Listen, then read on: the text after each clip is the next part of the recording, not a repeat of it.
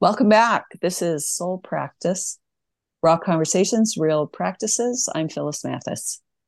And I'm Kathy Escobar, and I've been saying it almost every episode that we have a guest on, but it's true that we love to play with our friends. Yeah. And sometimes it just takes us a while to pull things off because everyone needs to know this. We're not super organized in terms of this big strategy here. We're kind of in the moment. And but from the very beginning, we finally are like getting around to it. But we said we need to talk to Lori Wilson.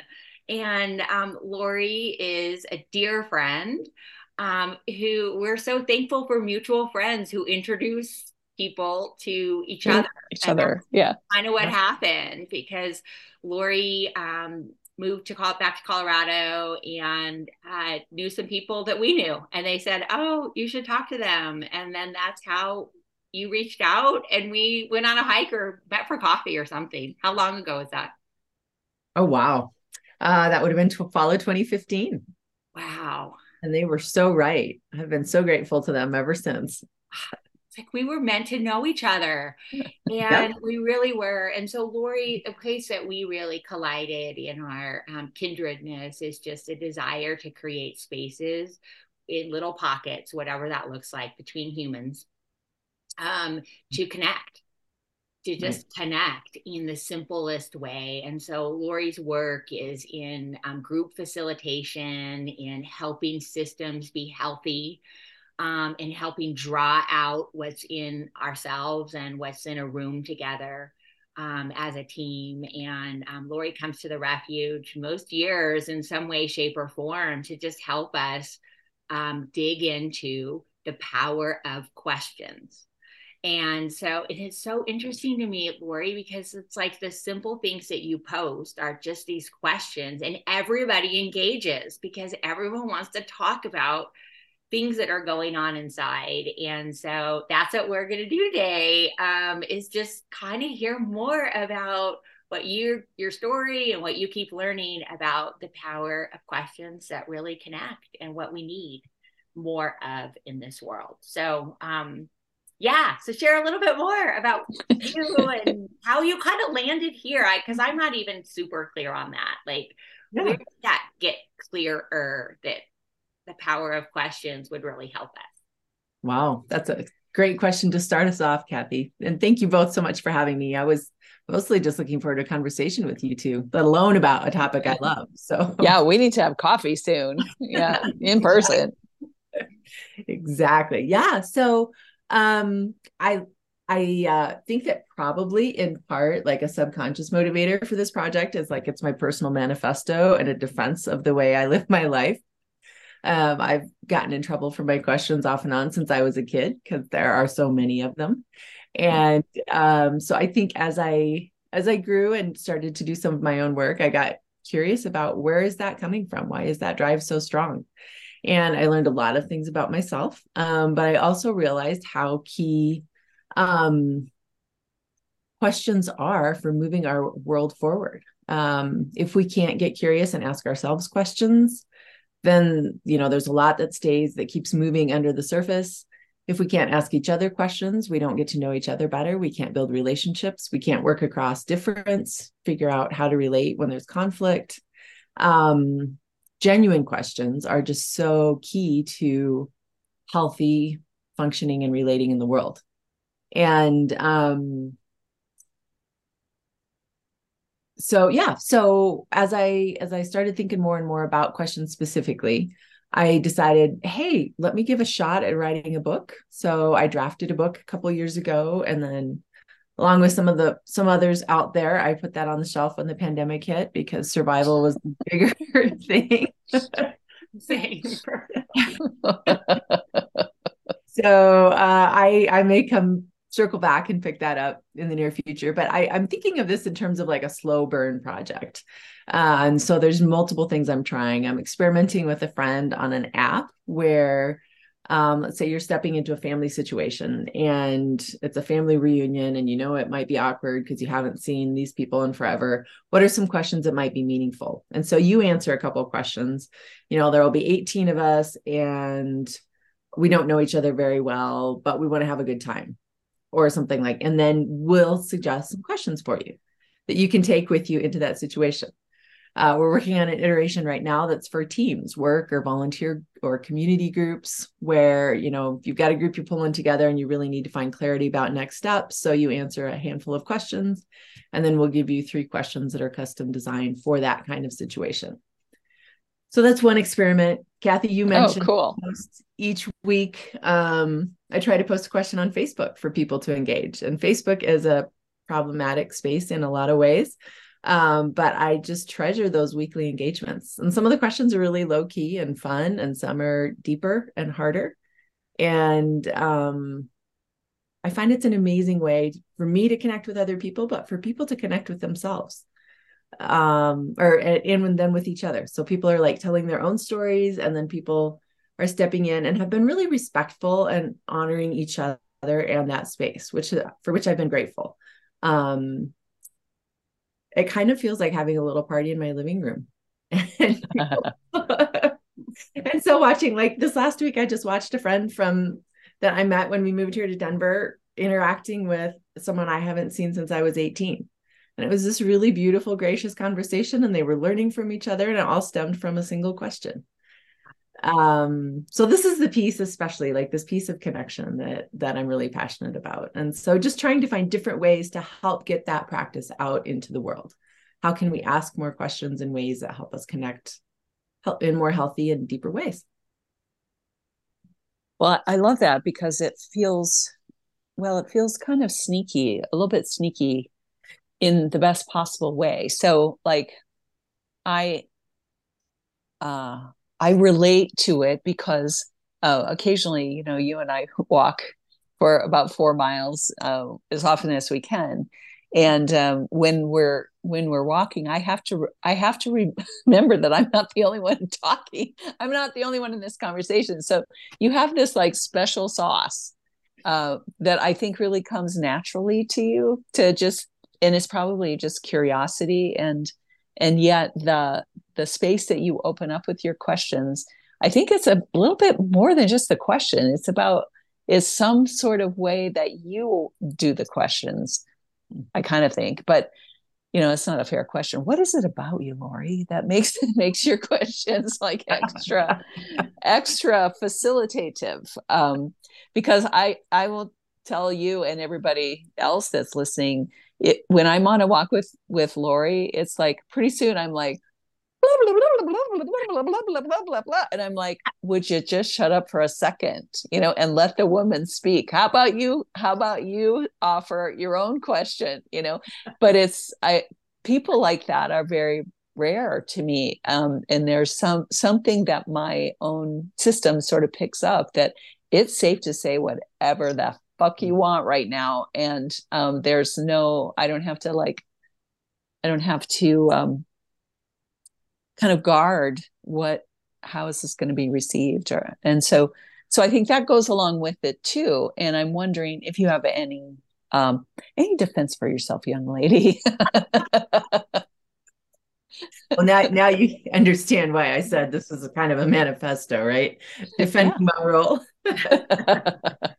But Phyllis, I am always so honored that you're willing to share your stories with me. And that is part of the beauty of this is when people are willing to answer questions and are willing to play along. Like it's remarkable when people are willing to share of themselves. So I always feel like I was going to say winner, but that's not probably the right word. Oh, well, no, I know what you mean. You know, it's not competitive, but I just do feel like it's such a gift. So yeah, I've been thinking about that a little bit, because I am persuaded that everyone can get better at asking questions. Like it's something that I do and I love. And obviously I was born doing it. So I get that it is something that I do pretty instinctively, but I'm sure that it's also something that can be learned. In fact, I just talked to someone recently who, when they met their spouse, they realized that they were very, very different from their spouse's family. And they weren't sure what they could contribute to that family system. And so what they figured out is what they could contribute was questions that would lead to meaningful conversations. And so they Oh, taught wow. us how to do it. And I heard that story and I was just thrilled because this has been my theory. We can learn this. And here's someone who's done it. It was amazing. So a couple pieces that I would think that are part of that are, and I'm kind of on a kick about this right now, but it's how do we cultivate curiosity? Because a genuine curiosity is part of what creates that space, that open space for good questions and then meaningful answers. Because if I bring an agenda, like if I'm trying to persuade you with my questions, you're not going to want to really answer them, right? But if I'm genuinely curious, what makes you tick like that? Or why might you be feeling that way? Or what are you feeling? That kind of space frees us up to really show up more fully. So I think cultivating a sense of curiosity isn't maybe something that is part of our culture. I remember when I was looking for schooling for our kids when they were young, reading the research on how curiosity just it grows and grows and grows until kindergarten, and then it just tanks. Mm. And I hate that our academic system and so much of culture just shuts us down. Because I think instinctively we're born with different kinds of curiosity. I read recently that the question tends to be, how curious are you? Are you a very curious person?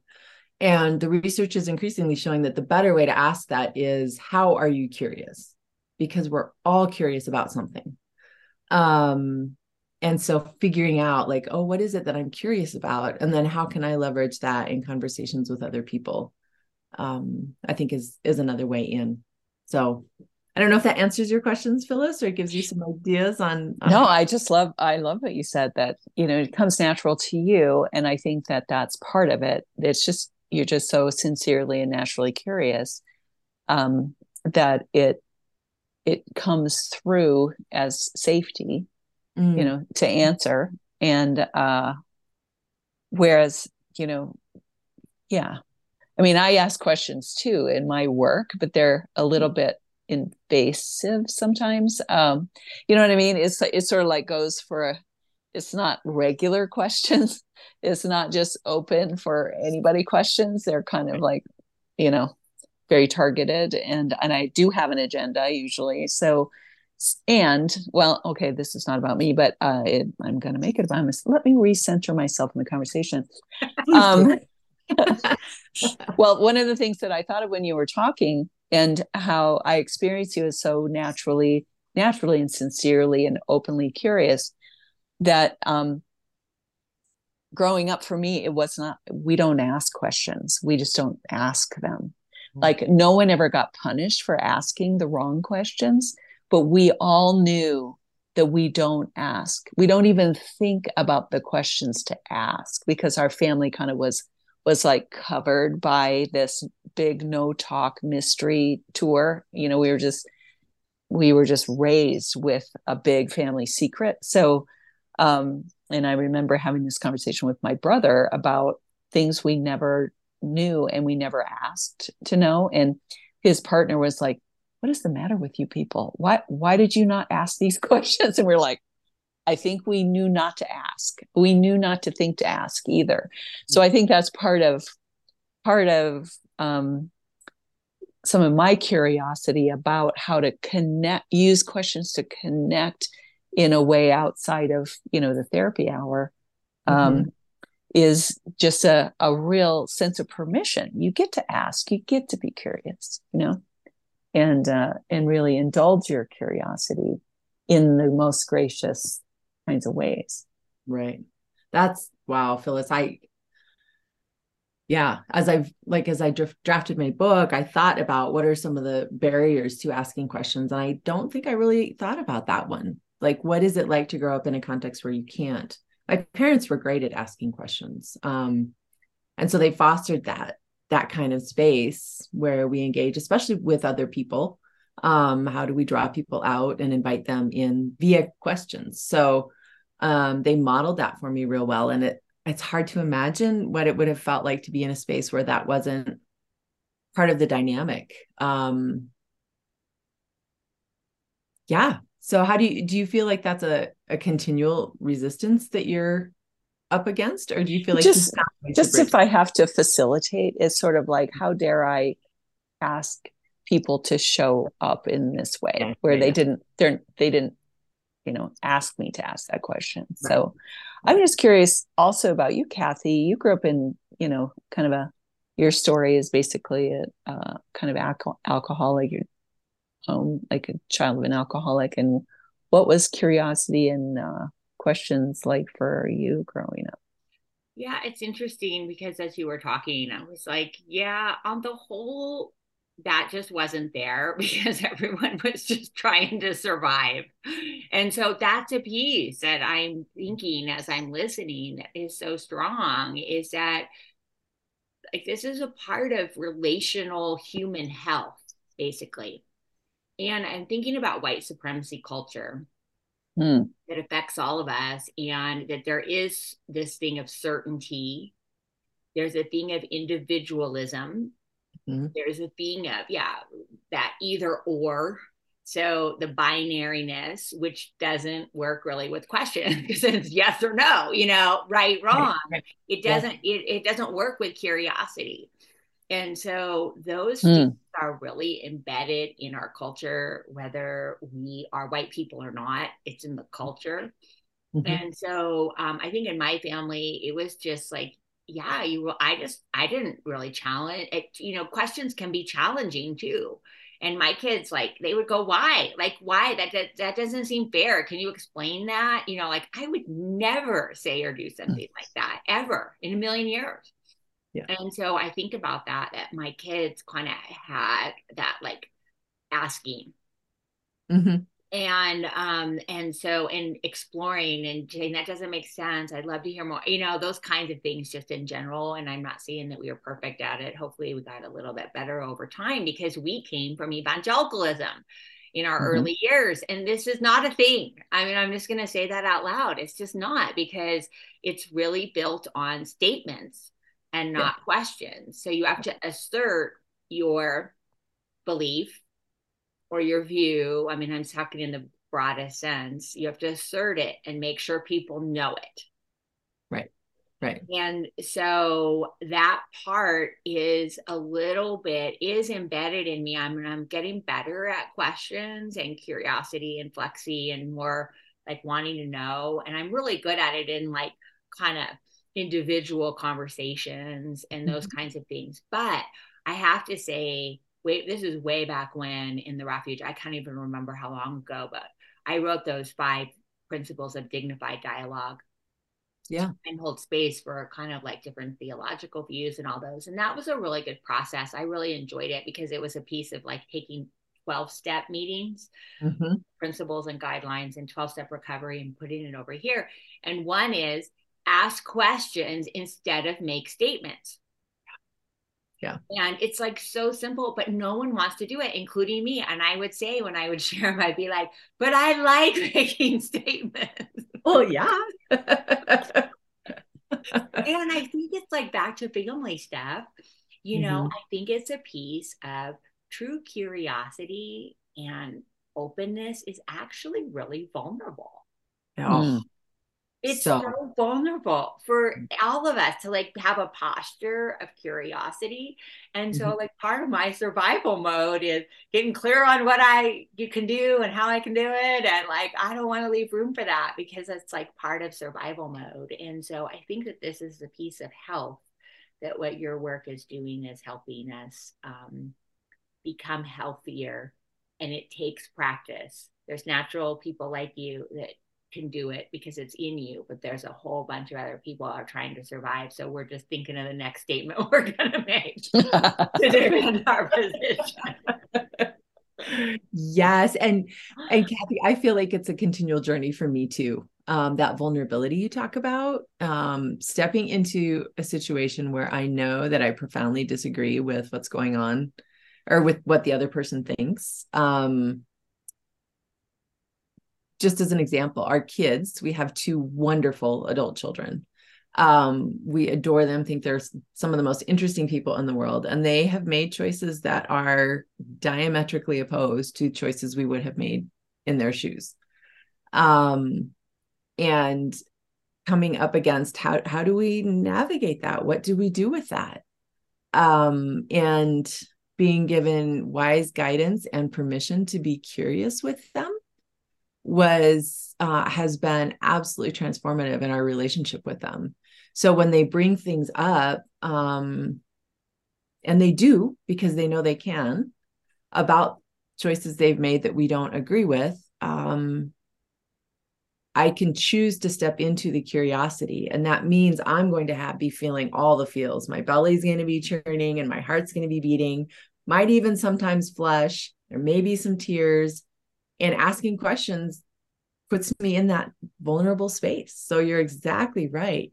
And yet, the outcome of that is that my kids want to tell me things that are deeply important to them that I wouldn't know if I weren't willing to step into that vulnerable space. So, but every time I have to make that choice because it's hard. Sometimes I just don't want to know. We know this feeling. Yeah, we do. Well, it makes me think too, a piece of curiosity, and it's becoming more embedded in the mindfulness practices and things that are out there in therapeutic ways of connecting with our soul is offering that to ourselves. And that I find it in myself too. Like, I want to come up with the answer. I don't want to ask it. And like really being curious about why something bugs the shit out of me. Right. And like, what is that? Like, why does that just like get to me? And like really asking myself some of those questions and then leaving room to answer. And it's hard. I realize like there's a few conversations I told Jose, it's something that I've just been like, why is that just bugging? So I've been thinking about it, and the answers are really hard. And I mean, they're not pretty. Right. And so, but it's so helpful. And so it's also, it's connecting with each other. And then it's also connecting more holistically to ourselves in like this constant exploration and growing and transformation. And that we all know transformation is messy. It's right. Exactly. Well, and I would think too, Phyllis, like the questions that you're asking in your work create the kind of space that Kathy's talking about. Because I'm presuming, based on the good therapists I've known, that you do ask, while you may have an agenda, you are also asking in a way that is non-judgmental, and where a client they can ask their own questions and find that answer that might feel shameful to them. But when they bring it up in your space, they're not going to be judged. And so, Kathy, just to your point about asking ourselves these questions, I have sometimes like, let me pretend I'm a therapist so that when I find my answer, I don't fall apart. Oh, that's very interesting. Why do you think that might be? It doesn't cost $150. Yeah, right. Yeah. Free. Well, those are helpful too. And I think that's part of it. And, it's like I have full on permission to ask as many questions, and so for me, that frees me up. But in other situations, then that old kind of thing comes up like, or right, you have to ask to be curious about this person. And so, and then the in between, like the things I'm really curious about, and then the things that are like socially appropriate to be curious about, I sometimes don't know where the middle ground is. Permission. I'm pretty sure I missed that line sometimes, Phyllis, so I get it. Well, if you do it so sweetly, people will tell you. People just tell you things. So yeah, and then I'm like, oh yeah. But anyway, another thought I had off of what you said, Kathy, about the way we were raised with this, all the information goes top down, and that there are correct answers and a lot of shoulds. So if you open yourself to the vulnerability of just being curious about another person or about yourself, when I'm doing that for myself, I realize that I have this frame that I'm asking it through sometimes, like, you shouldn't be that way, or why are you like that? Like, that's not okay to be that. You know what I mean? And it just is right there already as a background. And so to be aware of that dynamic, you have to be kind of free a bit. So that, I think that's also what you do, Lori, is you just kind of show up without any inference that oh, that shouldn't be that way. Mm. And it sounds like when you're talking with your kids too, you're, even though it's different from what you say, you're not asking questions in a way that belies an agenda or a judgment or a should or a shouldn't, you know. On good days, yeah. Do they call you out? Oh yeah. When they, oh, okay. Yeah. No hesitation about that. And but you know what, sometimes too, I feel like they'll graciously accept the intent. They know my question is messy, that there is my own stuff tied up in it, but that my desire is to be curious, and they'll run with that, which is super gracious. I take that as a gift on their part. Like yeah. So. Well, and it makes me think too, the difference of curious questions and nosy questions. And they're two different things. And so, for my kids listening, because they listen to Soul Practice, I know that I can ask nosy questions or like factual questions just to find the logistics of something. Mm-hmm. That's not what we're talking about here. This is different. And so, but it can be confusing. And we all know what it's like to be in a situation and you're like, boom, boom, boom. There's like all these questions coming at you and you're like, wait, and like, really, I think that that's the beauty of your work and your embodied practice of this, is that they're not probing questions. Yeah. They're opening questions. They're exploring questions. They're healing questions. They're like, I'm trying to think of the right word, soul stirring questions. They're not about facts. They're about something deeper. And I think that is also a little piece of this culture, is because that's the defensiveness, is we have to defend facts or information or preferences or things that, we have to defend.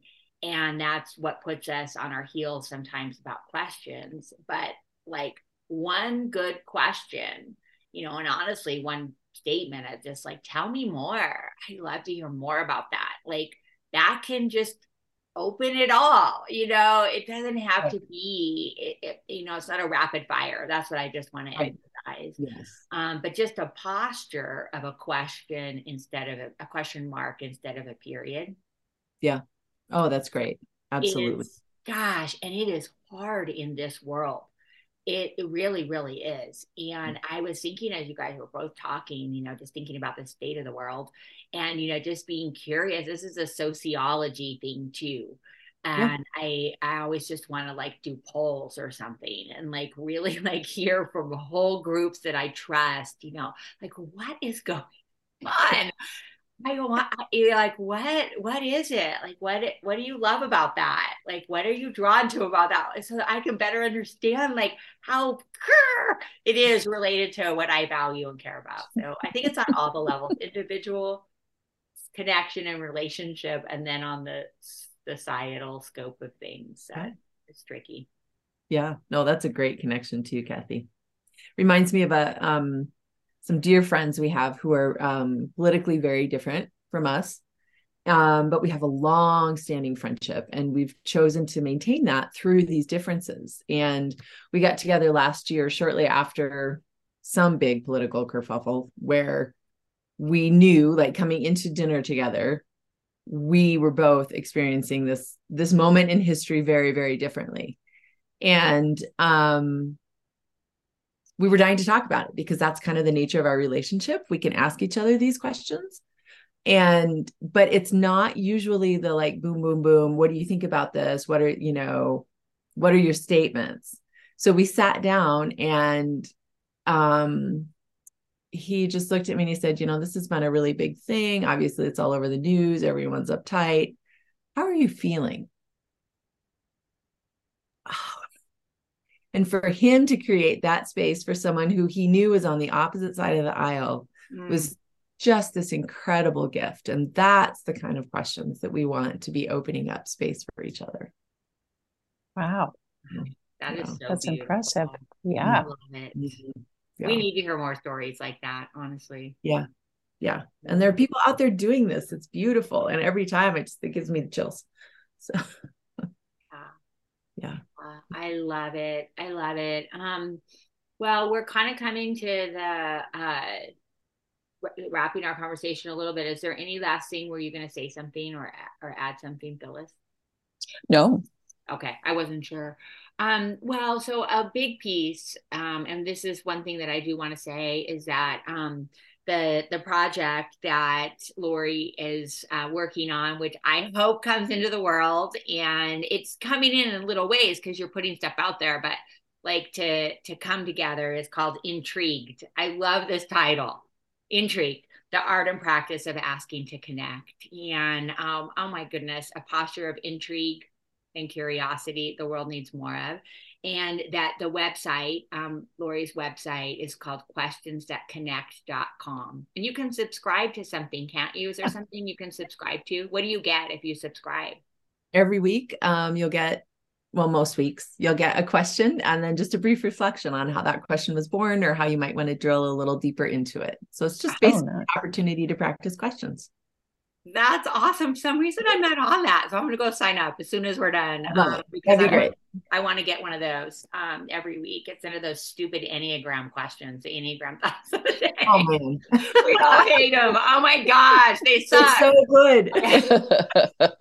They hurt so good. So hard, yes.